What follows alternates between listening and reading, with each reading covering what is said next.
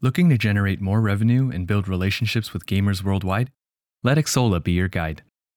Xsolla, a global video game commerce company, has helped thousands of game developers and publishers of all sizes fund, market, launch, and monetize their games globally and across multiple platforms. To learn more, please visit xsolla.pro/AOIAAS. Hi, I'm Min Kim from Bonfire Studios, and I'm your host of this episode of the Game Maker's Notebook. Today we have the pleasure of welcoming Jeonghee Jin, CEO of Pearl Abyss America.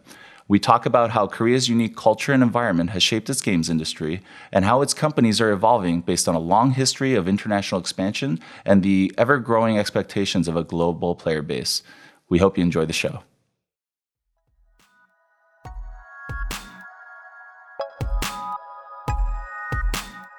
Welcome to the Game Maker's Notebook, a podcast featuring a series of in-depth one-on-one conversations between game makers providing a thoughtful, intimate perspective on the business and craft of interactive entertainment. The Game Maker's Notebook is presented by the Academy of Interactive Arts and Sciences, a member-driven organization dedicated to the recognition and advancement of interactive entertainment.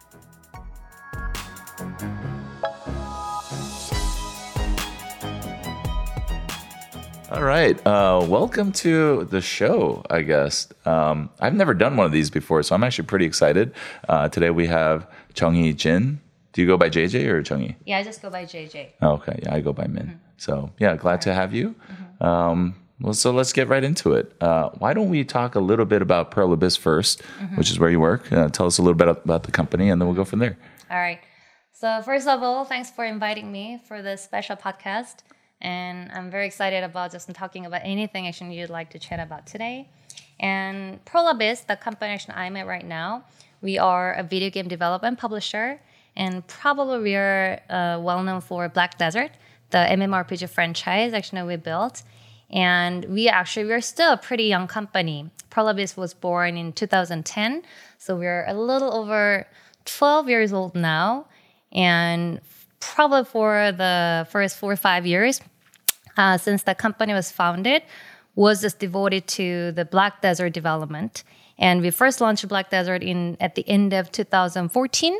And since then, this 8-year-old MMORPG Black Desert actually has been doing pretty well, both in the West and the East in Asia. And still, Black Desert actually started as a PC MMORPG, but we also successfully expanded to the franchise to console, both Xbox and PlayStation, in 2019. And also, we actually launched Black Desert Mobile in 2018, first in Korea, and also rest of the world in 2019. So the Black Desert is actually just running on all the major platforms now. And we also just grew a lot. So when we first launched Black Desert, we were still probably like 100 developers only. And now actually we are over 1,000. I think we are a lot more than 1,000. I don't remember exact number. But also actually we are all over the world. Actually we have more than several international offices outside of Korea, almost in every continent. And not only through the organic growth, but we also try to grow through acquisitions. So one of the biggest acquisitions we've made is CCP Games. Actually, we acquired in 2018. So since then, CCP Games, the creator of EVE Online, is also part of Pearl Abyss family. And now, not only Black Desert, that is a live game, we are also working on more than a few ambitious new titles, including Crimson Desert and Tokevi. So yeah, I think it's a very exciting time for Pearl Abyss. I think now actually we're really stepping up as a global publisher, and I'm very excited to see what's happening for Pearl Abyss in a couple of years. Yeah, that's so wild for me. I mean, we're both Korean. I grew up in the U.S., and when I moved out of Korea, it was like 1984, and it was kind of a third world country in a way. Oh yeah, back probably, then. Yes. And Korea's really kind of had its own rise, and like things have really been changing. But why don't we go? We're going to talk about all those things. Let's go back a little bit to maybe early days of growing up in Korea and what might have influenced you to go in video games. All All right. I think actually it's really hard to explain how I got into the video game industry because I think I really just grew up as a gamer. And I think probably my generation in Korea have experienced a lot of things in common when it comes to video games. So probably know that, when I was at elementary and junior high, like arcade game rooms were so popular in Korea. And I used to go there like every day, after school. It was just a little part of my life. Of course, parents, teachers really didn't like us just going there thinking, oh my gosh, you're going to like an evil room and actually you're going to be a bad kid and you're going to ruin your life. But it was really fun. And I think actually I really just grew up as a gamer. And also after that, when I was in a college, there was late 1990s. And that was when the Korean PC cafes were really popular. They literally started, their business in probably mid to late 90s. And that was also a part of a lot of college kids' life. And we also just went to PC cafes every day, just not playing, StarCraft. And I actually played Diablo 2 amongst all the games. I played that game a lot. And I think actually we just went there even, for other things like just writing, reports and writing emails. And I think it was really just a big part of, the culture. So I think a lot of my friends also actually who started their career at video game companies actually really just enjoy the culture. And I think it was more natural path. Actually, a lot of those kids actually really just ended up in a video game industry. But for me, actually, I really just didn't choose a video game job as my first job after college. I actually started as a market research consultant, thinking I really never thought of just getting a job in video game industry. So it was a little complicated story there. But actually, my late father, actually, he passed away last year. But But he also actually ran a company that created one of the first generation MMORPGs in Korea. So I actually helped him a little bit, and I had a chance to sneak peek what was happening in video game companies back then when I was in a college, and then it was brutal. Seriously, it was all online games business, and the live service was going on 24/7. What year was that?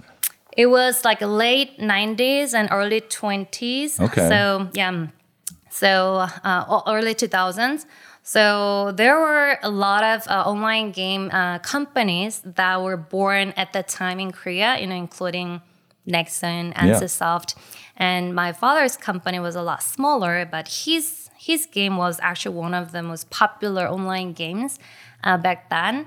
But, it was very common. Actually, the developers were actually sleeping in the office like days and days because I've done that. They really had to figure out. Yeah, you know that, right? Because they really had to figure out, how actually the game actually can do better day by day. So all the decisions on the live operations actually happened on a daily basis. Actually, they monitored and actually fixed things, everything, But there were no case studies back then. Right, You're literally figuring it out on the job. They literally had to figure out everything. They just had to change all the game data or drop rates or, anything actually they thought actually could help on the live operations every day so that actually they can see the impact of changing those things.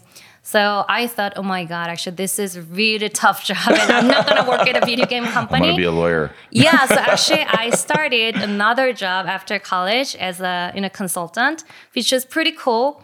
And then for some reason, I think, I actually moved to my next company. Back then, it was called NHN. Now, actually, they kind of spun their business off to 4 different businesses, like Naver, NHN Entertainment, their game business. Massive and, company. They're actually pretty big. So I actually moved to that company and actually started working on a video game industry since then. Okay. Yeah, I've got a similar story. I don't know if this is like a common Korean upbringing kind of story, but I immigrated in 84 and then starting in 1990, I was going every summer to Korea. Same kind of thing. I love going to the video game arcades. These aren't like super nice. It's like a wooden box with like a stick and like some buttons. You play, all these fighting games like Street Fighter, Tekken, and Yep. Or Tetris. I was so addicted to Tetris. Yeah. Yeah. And it was kind of like, I think, life or death situation. Like my cousins would not want to go because if they went there, they were like bad students and they might get in trouble. Like somebody might see them. And so that was an interesting time because I would play video games in the US and I'd go to like Blimpie or a different place, play Street Fighter, play my console games, go to Korea, play arcades for like 3 months and then go back and forth. And then one day, like you said, PC cafes started sprouting up, I think after IMF. I mean, that was a pretty big crisis. Was probably right after IMF or actually around that time. Yeah. Late 90s. Yeah. So the developers that you're talking about at your father's company, they probably grew up in that same kind of environment. Right. And the inspirations are probably so different because I know like in the US, I didn't know people made video games. So I grew up in the East Coast and I did the same kind of thing. I was an investment banking analyst and I'm like, man, people make these things? Yeah. But they were all on the West Coast. And so, yeah, it's an interesting place to be, I think. Yeah, I think it was definitely a very interesting time when I was at college. I think year by year, actually, things were very different. And because actually that was the time all the internet services were born, not only the video games, but also, all the video games actually I experienced first time in Korea outside of the arcade rooms were online. So people in, my generation in Korea, we really haven't had that console gameplay experience because at first actually was arcade room. And that's also pretty social, offline social. And then when we were at college, we all played online games and we are also very used to doing like online chatting and everything was actually kind of like started online. So maybe, I think that's really like something Korean developers are very used to and very, familiar with and in the beginning. Yeah, no, totally. I feel like looking back, all the game experiences I had in Korea were very social. Yeah. They were never really about me playing by myself. It was me playing with my cousins or watching them play something. StarCraft, Blizzard games, those were obviously like a really big deal. Right. And you played some StarCraft earlier on too, right? Oh, I played StarCraft a lot. And I always thought I sucked at that game because all my friends were so good. But maybe I was not that bad. I don't know. Because actually my friends were so good at those games. I always thought, oh my God, I'm not really a good player, but maybe I was good. Yeah, and I don't think it was just about the game. I mean, the game is amazing, but I remember, like, I've got this story where I was meeting up with my friend, and he's like, oh, I got to go with my girlfriend to play StarCraft at the PC Cafe. And I'm like, okay, cool. We're going to the movie, right? He's like, no, I want to play with my girlfriend. And then he texted me. He's like, oh, we broke up. And I was like, what happened? And he was like, well, a Dark Templar came into the base and my overlords weren't upgraded and she was so mad and we broke up. And I'm like, oh, Korea's a very interesting place. Yeah, that's not really just a unique story, I think. I also dated with my boyfriend at a PC cafe every day. So I think that was a thing in Korea back then. Yeah, for sure. So what year did you kind of make the shift into video games and why did you do that? So I moved to NHN in early 2006. And then I think actually at that time, I was really interested in actually learning about the industry finally. So as I said, when I saw actually what my father's company was doing, I thought, oh my God, actually that's a really tough job. Everybody has to live at their office, just working on their games 24/7. I was not going to do it. And then, the industry itself was growing really fast. And I saw there's like a big companies like Nexon or NCSoft were growing. And I was also working with, actually NHN was one of my clients. And I was actually working on, one of their research projects. And then I think actually I got an offer first. But I also thought, actually probably it's a good time to learn about the industry because I still think actually the video game industry is really fun. It's very dynamic. And actually at that time, I saw year by year, the industry is growing. There were new games actually coming up. And then more and more people were actually interested in, getting there. So I thought it was a good learning experience for me at first. And then I just got in. And then since then, I think I've been really learning a lot. I don't think there is any more, more dynamic industry like video game industry is in the world. And also it's related to a lot of other things. Like you also have to understand, technology trends and all the new devices. And, this is also content business. So this also follows like in a content or like a hit business equations. So sometimes it's really hard to predict, what's coming next. So I think I've got really, fascinated by the fun of working in video games. Yeah, no, I'm trying to think back. I joined Nexon in 2003, and when I joined, it was about 230 people at Saegang. It was that black office, and I was there, and I'm like, man, this is a very intriguing place. And people were just, like eating ramen, working at the office, making games. I don't think any of them had any. There wasn't any formal education at that time. Right. It was just people that wanted to make video games. Right. I think a lot of people are working in video games at that time.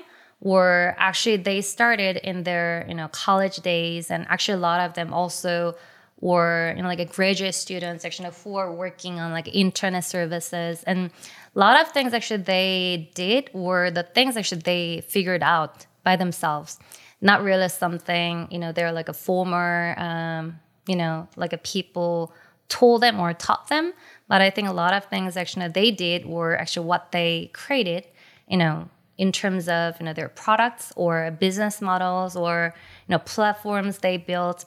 I think actually that was the fun of working in a video game company back then. A lot of things actually you kind of like try things, and also you don't need to be afraid of failures, because people really didn't know actually what fails and what's gonna do well. So I think it was a really fun time just doing a lot of experiments and growing the businesses. Yeah, I recall that too. I remember Nexon early days, you never really had to ask permission for anything. You just did it. And it was a lot of trial and error. And even the free-to-play monetization stuff, people think like somebody really thought about that. And I think it was just all trial and error. It started with, I think, this quiz game called Quiz Quiz or Qplay. And they got out of beta and they tried to sell it, made no money. And they're like, okay, well, lots of people like this game, but no one wants to buy it. And I don't even think the infrastructure was there to buy stuff. And so they're like, okay, let's just do some avatar stuff. Right. And during that time, like Say Club, all these places were doing like experiments on selling like avatar customizations. And I think that's how it was born. And then more people experimented on it. I don't think it was like a really intentional business model. Right, I agree. When I actually first came to the States, it was actually 2008. I was actually surprised by a lot of questions actually that were asked to me. Like, oh, actually, how did the monetization, start in Korean video games? I really just haven't thought of it, because everything was free, by default. All the online services like emails or video games were free. And then I think actually Korean developers actually realized we just had to do something just to make money. So it was not really intentional, like, hey, actually, let's make these like for free and let's just create some business models for them. But I think a lot of them kind of started all the services free by default, not really thinking too much. They were like, oh, actually, let's just collect users first, and then we're gonna figure things out. I think the easiest thing actually for these internet services or games for monetization were probably advertisements, but that really just doesn't work well for video games. So I think somehow they just figured out, hey, actually we just had to make some things actually people would buy in games, and avatars and other things actually just kind of came up as one of the really good ideas. But then I think there were more things, like people kind of started selling things in game. There were in-game shops, so things really just came up more as a natural flow, because the games were free and people just were really just gathered as a community in games. And then now actually they just had to think about how to make money out of those. And then when I first came to the States, things were very different. It was still very console dominant market, and people were still buying games. So they were paying like $60, $70 upfront. And they were asking like, oh, actually, I heard actually the games are free and you guys are actually monetizing in game. And how did it start? And what is the strategy? And I was like, oh, I'm not sure, but we just had to do it. No, I think it was customer expectation for sure. And going back to the whole social beginnings of video games in Korea, I think it would be hard to say you have to buy it because then you can't play with your friend. Right. And so I think it was just a given that it had to be free so that you and I could play together. Right. Yeah. Right, exactly. Yeah. Okay, so after that, what happened after NHN? So actually, when I was at NHN, I thought actually I wanted to have a little more experience outside of Korea. So it's also in a lot of stories, but make it short, I actually came to the States for my MBA in 2008. And then I did my MBA for 2 years. And probably the original plan was just to study for 2 years and go back to Korea. But for some reasons, I decided not to go back to Korea, and I should join one of the video game companies in the States after my school. And since then, I've been working in the States. What year was that? So I came to States in 2008. Okay. So it's been 15 years so far. I think I came back. I was in Nexon from 2003 to 2006. I was working in Korea, which was really good for me growing up there and finally actually being able to live there and being an adult there. But I couldn't live there. Like I had to come back. I was like, I need to be back in the States. And I remember at the time being really offended at first, where they were like, you don't understand this because you're not Korean. I'm like, what are you talking about? And then after a couple of years, I'm like, no, I'm not Korean. I'm actually a Korean American. It's like very different. And I ended up coming back as well. And so I love operating in the US and I love Korean culture and all that, but I don't want to work there. Yeah, I think actually I'm kind of similar. And it's hard to explain, but when I was actually in the States, I thought, definitely there are differences actually between working in Korea and working in the States. I'm not sure right now, like it's been 15 years. I really cannot speak, for all the Korean people working in Korea. But from my experience, I think actually there were still, a lot of things I quite didn't like, when I was actually working in Korea. I think the culture is definitely a little more hierarchical. And especially as a woman, I also felt actually there was, a little more challenges actually for a woman actually working in a company. And when I actually worked in the States, I thought actually it was actually better for me just to, learn things and grow, doing whatever actually I wanted to, actually focusing my career. And also because of the differences in the video game markets and industry between Korea or Asia and the States, I really thought it was a good opportunity for me to learn something new. I thought actually I learned all the things I had to know about running video games in Korea for a couple of years. Actually, I worked in NHN before. But things were totally different. As I said, I think whenever I got questions about how things work in Korea, I was like, oh, that's just so obvious. Why do you even ask? Yeah. But yeah, I realized, actually the landscape is very different. And there were also so many big franchises. And I got very also, again, fascinated by that. And I thought, working in the same industry in the States probably is going to give me a lot of different insights and also, get me in a very cool experience. Yeah. So I mean, now it's 2023. I remember when I came like late 2000s, there are very different expectations for our Korean companies in the world. I remember it's like, hey, domestic games for like domestic market first. Maybe we'll go to China or Southeast Asia. And then the US was almost kind of like a forgotten place. It's like, hey, if we can do something there, fine. Otherwise, like no big deal. I feel like things have changed a lot since back then and now. And like Korean companies, I'm going to guess, have way more expectation for what can happen in the States. Can you talk a little bit about that? Yeah, I think that's also true. But actually, I think Korean video game companies, even in early 2000s, I think they actually tried to expand in the Western regions. And they failed. Yeah, I think actually most attempts actually ended up failing.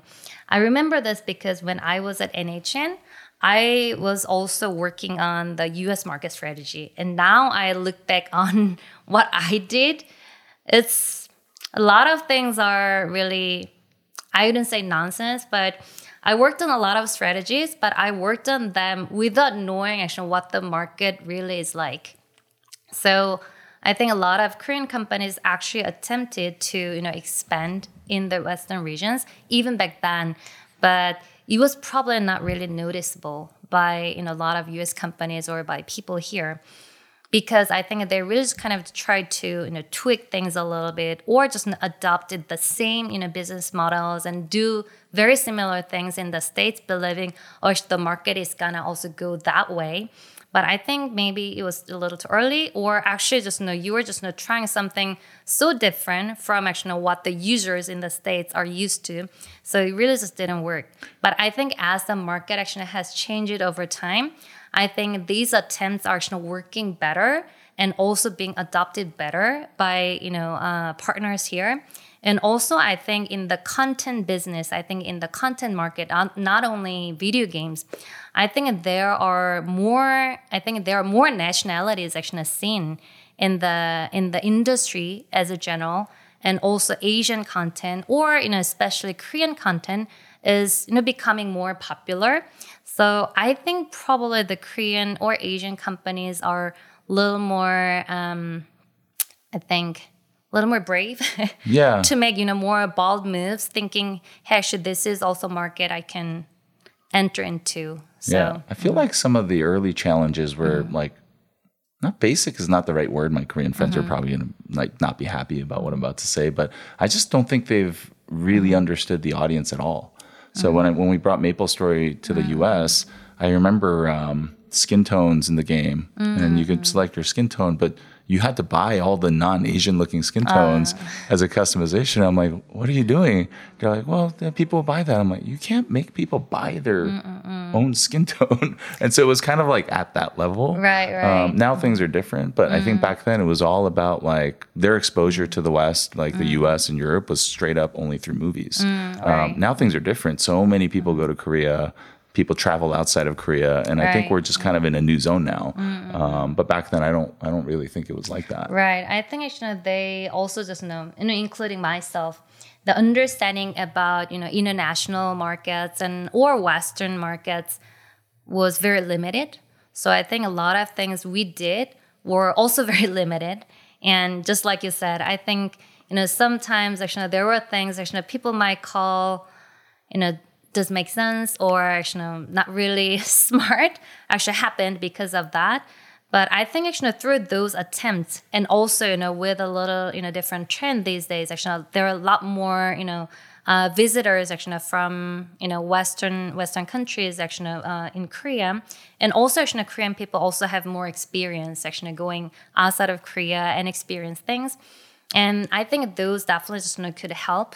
The Korean developers also have better ideas how to do their business outside of Korea. I mean, Black Desert, you said, is on console, right? I think once you decide to go on console, you're making a pretty bold move. Oh yeah. That hey, we're gonna address a different audience than what we have at home, because there's no consoles in Korea. I'm sure some people have them, but that's not really a thing. The console market is very small in Korea. Yeah. Yes. So how does Pearl Abyss think about kind of the international zones? Because when I was running Nexon in America, it was we got the Korean main office building games for Korea and Asia, and then we were one of the offices saying, hey, look at us, let me tell you about what players want over here. But that was a long time ago. Now it's Korean companies, including like film companies and music, like everything's going really global. And I think they have a global mindset.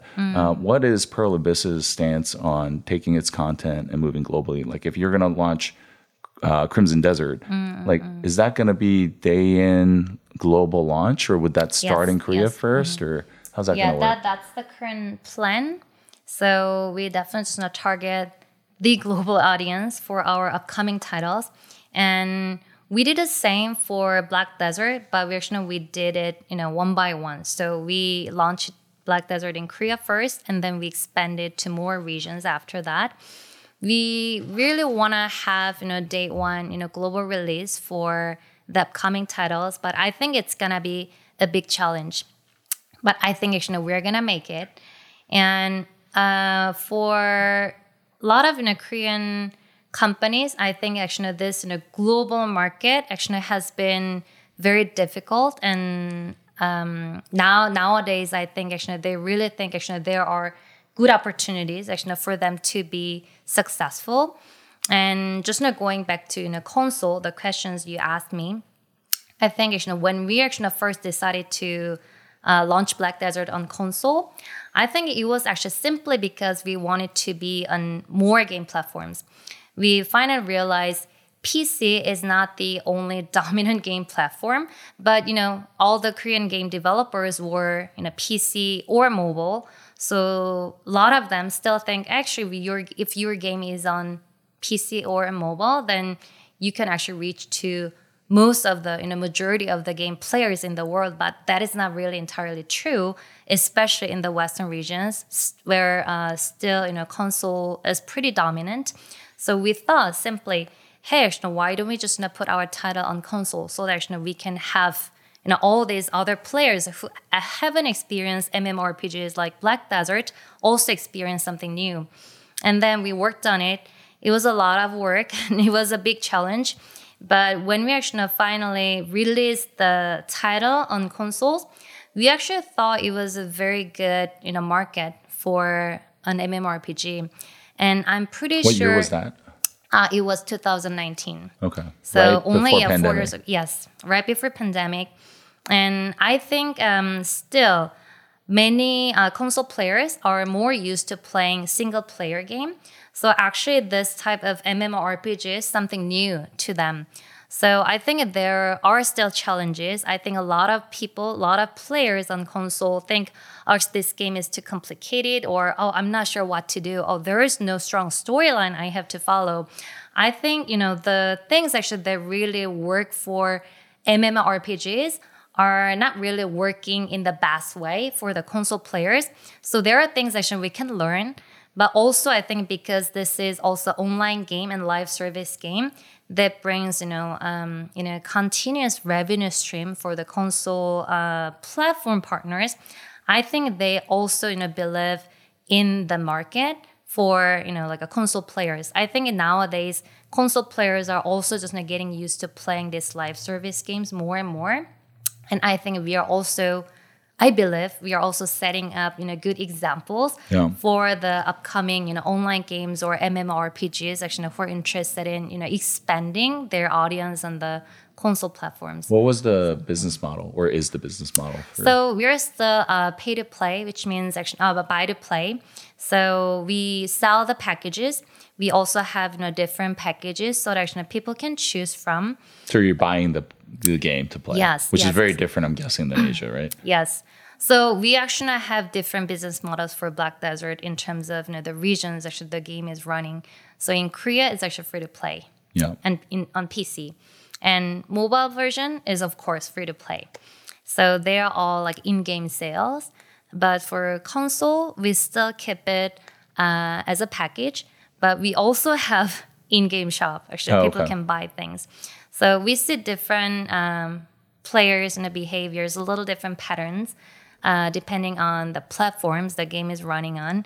But all in all, I think this is good example actually how video game developers actually can adopt different business models, even for the same content, same title on the different platforms. What were some of the player expectations when you put it on console? Was there any stigma about, hey, this game's from Korea, or things like that?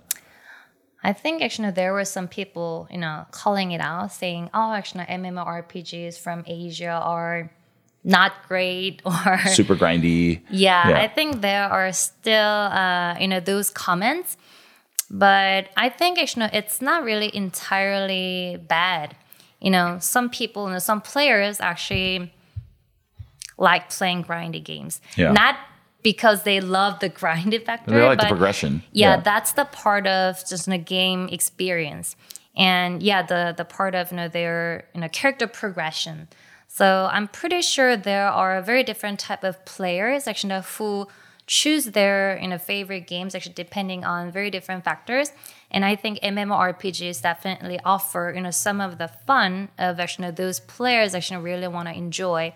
And though there is still a little stigma about games from Asia or MMORPGs actually made by Korean company, Chinese company, but I think there are also players who actually enjoy those features and who actually just keep playing those games. And I believe there are going to be more those players because there is a component, we call social, and we actually just bond our players in the community pretty strongly. So I think, there are definitely pros and cons, by having, this stereotypes, but I think actually it's working well I for think at us. the end of the day, it's just expanding. So it's like meeting different player needs. One thing that I was really surprised by recently is, I can't talk about the game we're making, but I did some research and, met with some players and we were talking about the game. And I was so shocked with their expectations. Like, this game is free, right? And I'm like, well, what do you mean? Is that good or that bad? And it's like, well, if it's not free, my friends and I are not going to play it. And I just remember like 2006 to like 2010 where it's like, oh, I've never played a free game. And the expectation has completely changed where players' expectations like, oh, the game better be free so that my friends and I can play it. And I'm like, wow, things have really changed. Right. I think even when I first came to the States, 15 years ago, when you call like a game free to play, then there is like a stigma about that game being Bad crappy quality. or yes. So as I said, I was shocked because, all the games were free to play. Most of the games, actually, first generation MMORPGs in Korea were also kind of subscription based. So they were not entirely free. I had to correct it. But because most of the online games were for free, so I really didn't have that stereotype. I'm like, but all the good games are free. But here, in the States, people were calling them like, oh, crappy, free to play. Yeah. So I really didn't agree with that. But I also understood, why. Because, people were really used to, buying things at like a $60, $70 for a great content. And probably their initial gameplay experience in some of the free-to-play games were totally different and really didn't meet their expectations about the quality standard. But I think now actually it's been changing a lot. And a lot of people actually just prefer just playing free-to-play titles and also just having an opportunity to play them for the first few days before also they buy anything after that. So yeah, it feels like it's probably a global expectation at this point. I remember like early days, it was, you do it to fit the market that you're going to. And then that ends up happening is like you're forking your experience and it's different in all the markets. I'm kind of wondering, like, if we look into the future, whether it'll probably be more of a common denominator or a way to approach the globe and global communities. I think that's like the new zone that we're moving into. Whereas before we used to tailor for the individual market, which isn't bad, but then you start forking the development, which also isn't good, right? Right. Yeah, I think before, I think more in a video game companies really just wanted to figure out each market's characteristics and wanted to build up things for that specific market. Like, oh, actually, the Asian market is like this, the Western market is like this, China market is like this, and then made separate bills and create different business models. I think that's still valid. That approach is still valid, but I believe, including Prolobis, I think there are more attempts where making it work for the global audience. It really is not easy as it sounds, but I think one thing actually we also tried for Black Desert is just to give more choices to the players. So one example is actually our character customization system.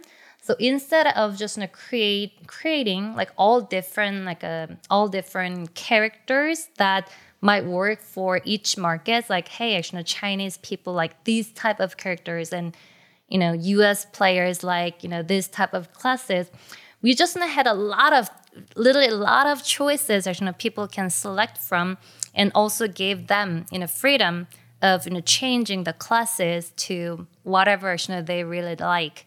So I think by having players have the power to create their own classes that can meet their beauty standard or whatever their preference, I think we also kind of met those requirements that the game can work better for the global audience. So this is one simple example, and still I think you can also make the game work better by tweaking things that that might not work for a certain region to better. But I think you can also make your game more global by giving more freedom or giving more choices to the players so that they can create things on their own. Yeah, I feel like some of the the forking or customization was actually like business related because I think early days the development happened in one country, say Korea, and then you sold it to a partner in Southeast Asia or maybe in the U.S. or in Europe, and all those partners want to do what's best for their players. So they would come with their requests or demands, and then it would take the game in a lot of different places. For Pearl Abyss, do you manage or publish in all the regions that you are represented in, or do you actually have local partners? So when we started, Pearl Abyss started as a small developer. So when we first launched Black Desert, like in 7, 8 years ago, we actually had local publishing partners.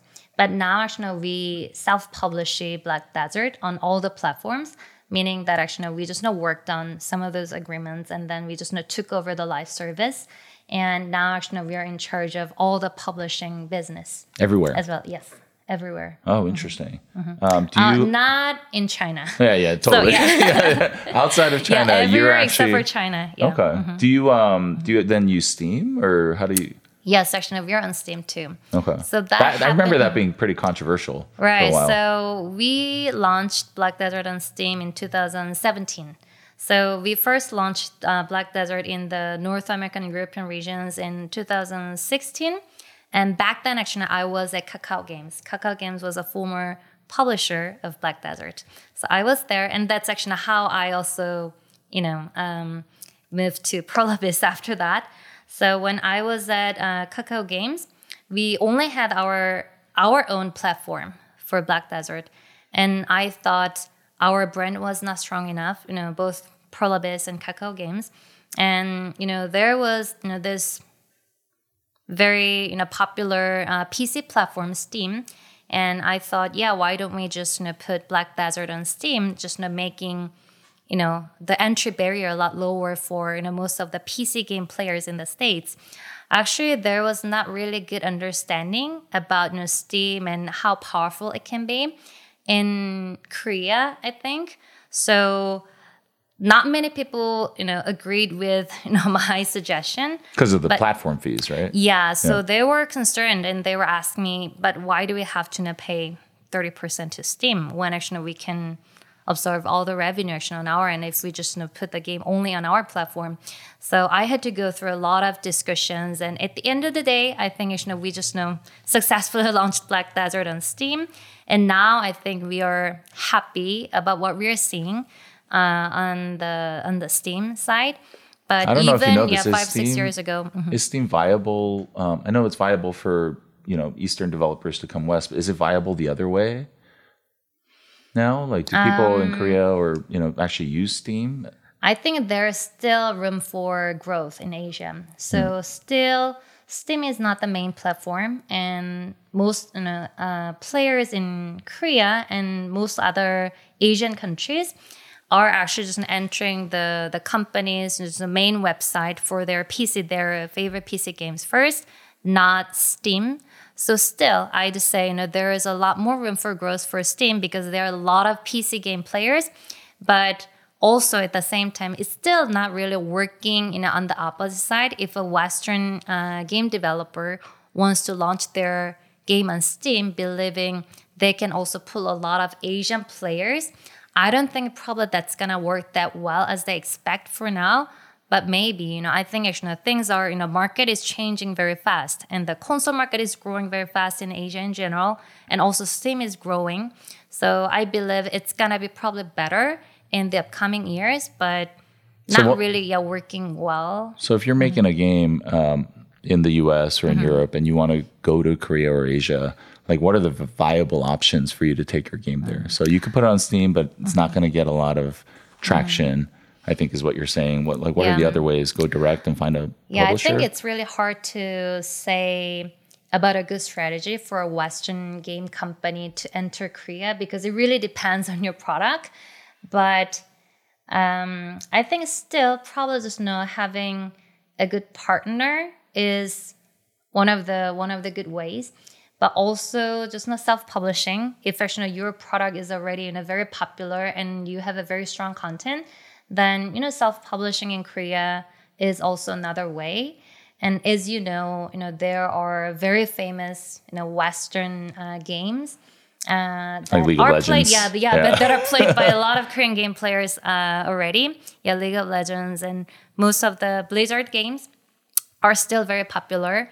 And yeah, I'm pretty sure you can just find a way just to, grab those Korean PC players by just doing self-publishing. Yeah, I feel like at the end of the day, it's kind of like, how do you best hyper serve the customer base that you're going to have? And you can go with a publisher, or in the case of Riot, they went on their own because I think they felt that they could do it better. Right. You know? Right. Especially when your product already just proved the quality in the States or any other country, then I think Korean players are, they work hard just to get all this, market trends from everywhere too. So if they know that, this game is good, then I think they're going to go for it. So of course, for the first time global release, it might be hard just to enter a country like Korea. But if, it's already, working well in your own country, own region, then I think actually Korean players, I think it's highly likely Korean game players already know that it's a good content. Right. Yeah. No, that makes a lot of sense. Let's talk a little bit about pandemic. So, I mean, you've been running a company during the pandemic. What's that been like, running an online game? What are some of the, I'm sure everybody went home and then started working from home, and you're running a live operation. I used to always call my job I feel like an ER doctor, because there's always something that's going on. New Year's Day, I might be going to the office today, I think probably it must have been the same for everybody, but my situation might have been a little more unique because I'm in charge of the U.S. subsidiary company for Prolobis. So my team, Prolobis America, is doing all the publishing side work for Black Desert. And because actually all the devs are sitting in Korea and we're doing live operations and marketing, just very closely working with them, I think actually a lot of things were a little more challenging for us just to have everything just handled at home. So, for example, actually, we have a lot of people actually who had to access to the Live Ops tool that can be very risky if actually you just give access to people who are working from home. So there were some security concerns for sure.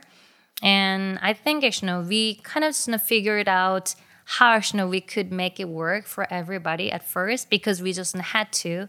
But once actually there were less concerns about COVID, we started also having some people work actually in the office, and now actually we are fully back. So I would say we are probably one of the companies actually who made it fully back already. And how about in Korea? Are they working fully back too? Or? They, I think actually Korea had a little different situation in terms of pandemic and how they handled it. So there were some times actually most of the people were working from home. But I think actually even actually at the Prolobis headquarters, they had actually everybody actually back to work pretty early.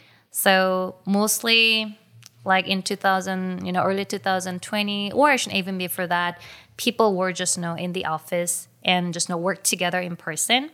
And I think actually there are definitely pros and cons for either working from home and working in the office.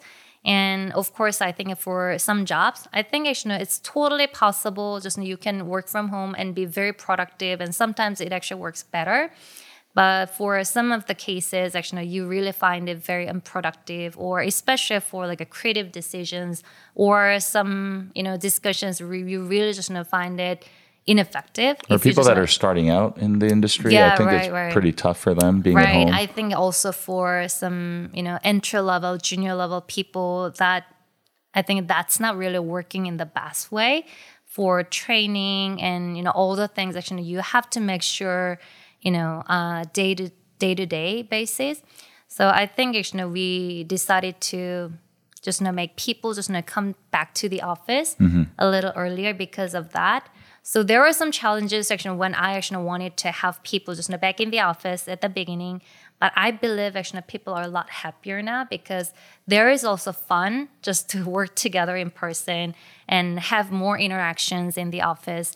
And I believe It's a wild actually concept, having fun Yeah. and making games. Yeah. I think I always say this, we are a video game company, and I hope people really work in a fun environment.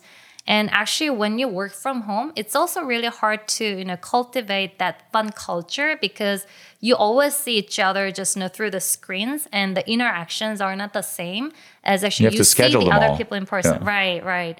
So I really wanted to promote and cultivate that culture, just work together and have a lot of chats and share laughters and have more fun in general in the office. I'm curious how people in Korea feel. I feel like Korea is a very interesting petri dish. It's like, hey, when a game becomes popular, everybody plays it, right? Like things happen really fast. And I feel like from a development standpoint, or just working on any team, like we got a lot of things for free before we went home.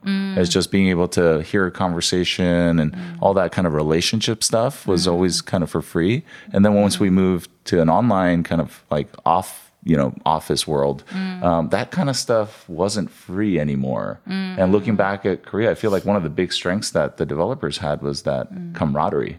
Right? It's like feeling like you're part of the team. Right. Not necessarily sleeping at the office together. Hopefully we're beyond those days. But that was, I think, one of the biggest strengths of the Korean companies is that their team I morale think so. was really high. Yeah, I think so.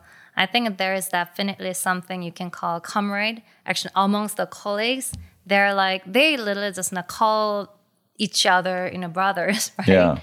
Brothers and sisters. So I think that also kind of come from more, close interactions. Of course, I don't want to just stick to that culture. You really just have to meet somebody in person because I think that's still more very obvious in most Asian countries, especially in Korea. People really want to see you in person and finally believe in your existence. Like they are like, oh, actually, you're a real person. Now, actually, I hear you. I think there is still that culture. But on the flip side, I think there is, some, good side of just having that close interactions, and they also want to understand you better as a person, just to work with you better. So in that case, I think just working in person together is really important and even critical for the success of the project. So they believe, of course, there are some jobs actually that are still, very productive and that work totally well, even without seeing each other, even once. But when it comes to, video game development and when it comes to like a creative decisions or creative, discussions, I think there is strong belief that, it's better just to, be in person together and understand better. And also, actually, you can grab more, context better when you're in person together. Is that what's happening over there now? Is everybody back at the office? Yeah, I think so. I think there are still, some people are working from home in Korea as well. But I think there is a sentiment that, hey, actually, it's a little better if you just work together in person than, working remotely. But of course, I think it's still controversial. There are people who believe, hey, actually, it really doesn't matter wherever you are. Yeah, as long as you're functional and just get your job done, it really doesn't matter actually whether you see that person, in face to face or not. But I believe, in some of the industries, like video game industries, definitely there are things actually that can work better when people actually work in person together. Not everything though. Yeah, I agree. So you said Pearl Abyss has roughly 1,000 people now.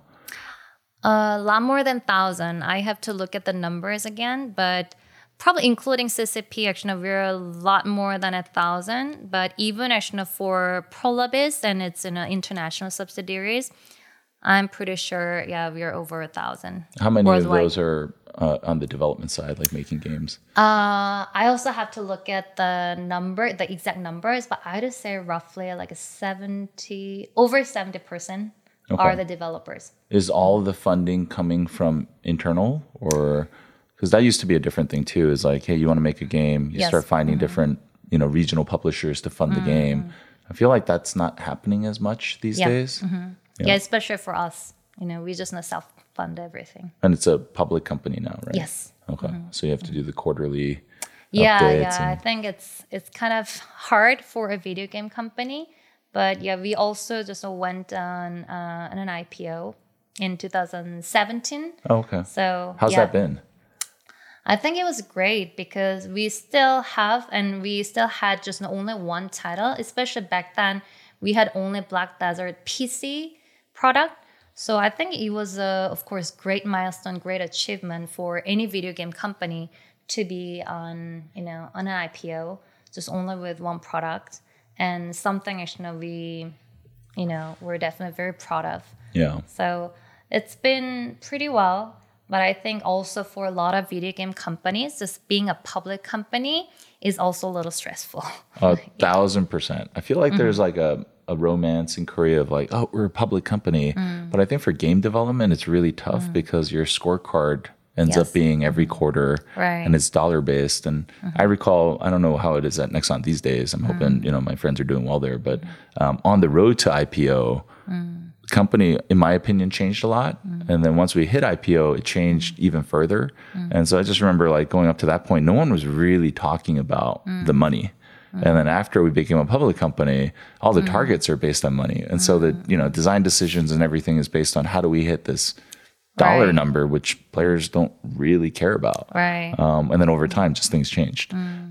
So, I mean, I'm looking forward to maybe things swinging back the other way, where people are really more, player-minded and developer-minded, making sure creating a right environment for that creativity. And recently I saw this game called Dark and Darker. And, it's a pretty fun game. I mean, it's got some rough edges, but I was very surprised that was a Korean development team, Iron Mace, making that. Right. I was surprised to see that one too. Yeah, I don't know how many people they have, but I'm going to guess it's probably in the sub 100, maybe 25. Do you think that more of that will happen in Korea as well? I think that's been already happening, and they're just one of them actually who just made a success debut on Steam. I think there are a lot of really good developers in Korea that we can call like indie developers, or just a little bigger than them, because a lot of bigger Korean companies like Nexon and NCSoft, or just even Krafton or Prolabis, actually who are more like a younger companies, actually still create a lot of developers who really want to create something on their own, that they not love. really being a part of a bigger company anymore. Yeah. So there are actually a lot of really good, like a small to medium size actually game developers in Korea, like Iron Mace, who just made Dark and Darker, and they're very creative. I think because they now actually really have a lot more experience on the video games, not just on a PC but mobile, but also consoles. And most of the Korean developers I know, they are, they eat everything. They observe things from everywhere. So they are veterans on PC and mobile in the most cases, but they also play a lot of console games, a lot of indie games. So they really get inspired by so many different things actually from everywhere. So I think their creativity combined with their strong work ethic, I think they already have that, capability just to be able to grow as, the next great, developer. I mean, it's a wild time. It's got to be pretty inspiring with like K-pop and K-dramas being so huge. It's like, what is it? Like 60% of Netflix subscribers have like watched a Korean drama. Right. I would have never bet on that. I always thought like Korean content was very specific for Korea, but it's becoming very global now. What do you think is causing that, and why hasn't that happened in games yet? Or yeah, I think a lot of people say like a BTS or some of the really just popular Netflix dramas these days kind of set a stone for the upcoming ones. But I think actually this trend, for K-pop or K-drama or K-movies actually has started a long time ago. So if you remember, actually even like 10 years ago, 15 years ago, there are a lot of like a Korean, K-pop idols actually really just try to enter the US market and, the Western market just by doing a lot of things. But they did small things, but they really just never, got this big as They made it in Asia. Like, it was like go to Japan or go to China and Taiwan and the whole Korean wave thing, and then all of a sudden that's swelled and gone Yeah, global. right. Yeah, but before, like a long time ago, like even like a Big Bang or Wonder Girls, like a first generation of like a K-pop idols, they also tried a lot of things, but they never got really just a big fandom. But and then Psy, Gangnam Style got really popular. And then there were a couple of more before, BTS or Blackpink got really popular, like become like such a big, phenomenon these days. And the same for, movies or K-dramas. I think actually the trend actually has started like 10 years ago, 15 years ago.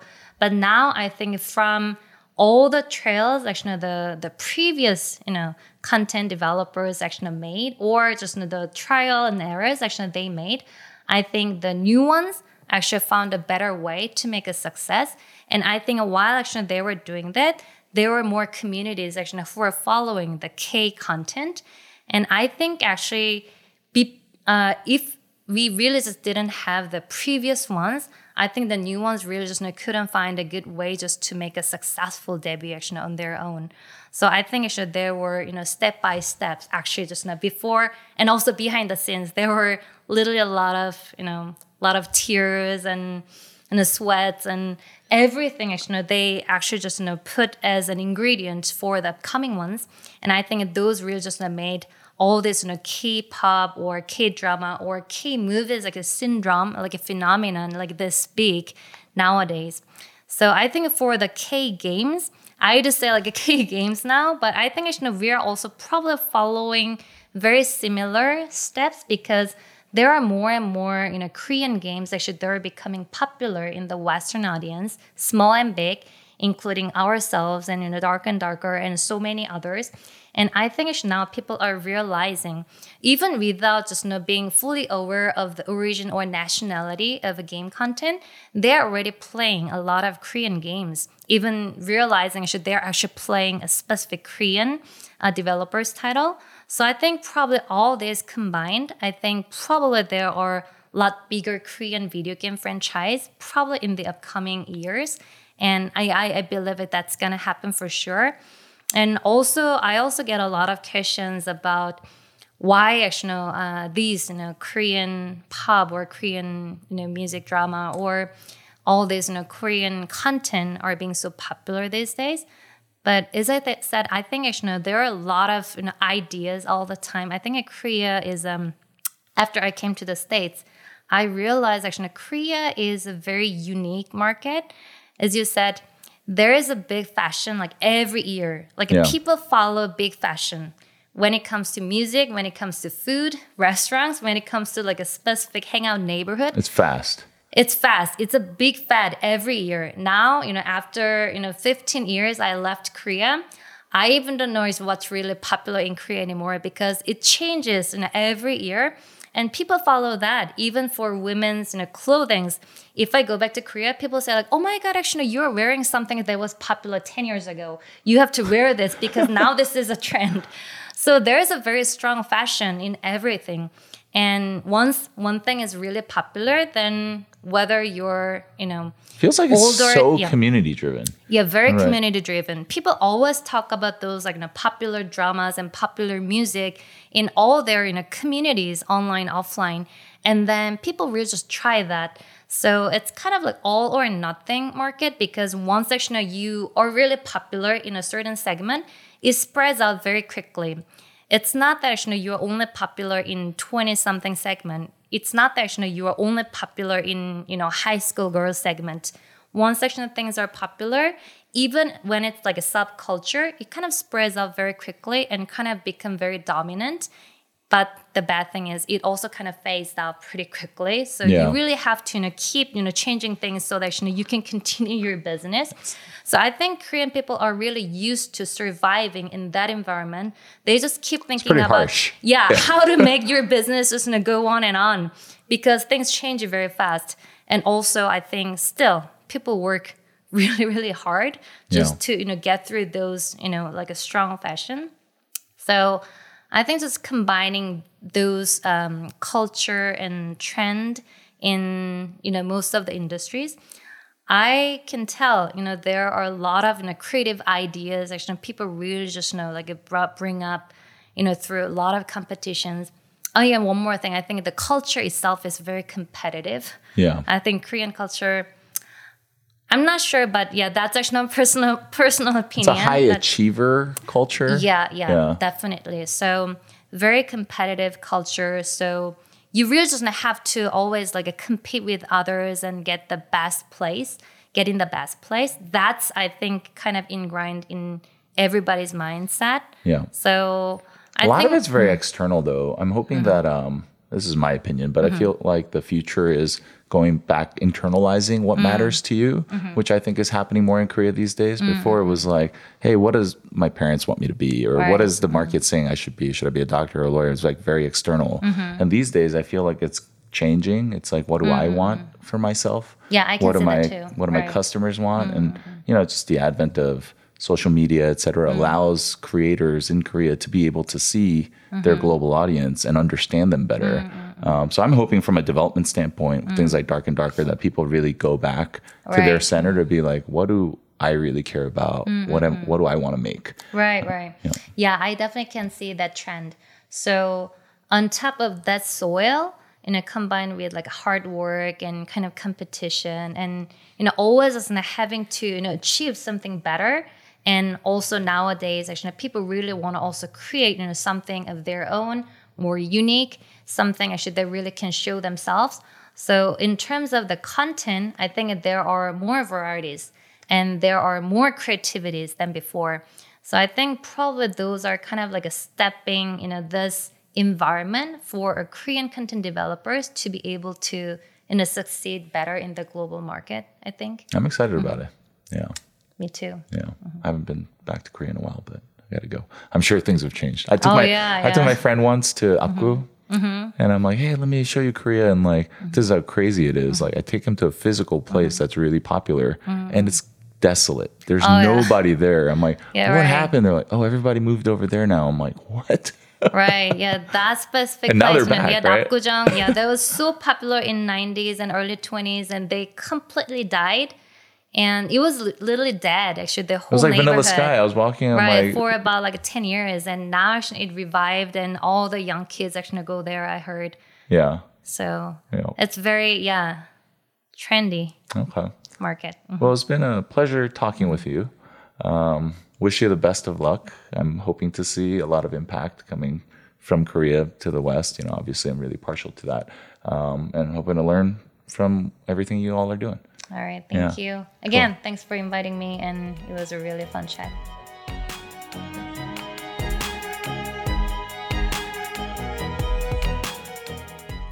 Thank you for joining us for the Game Maker's Notebook. For more information on the Academy of Interactive Arts and Sciences, our podcasts, and our other initiatives, please visit www.interactive.org.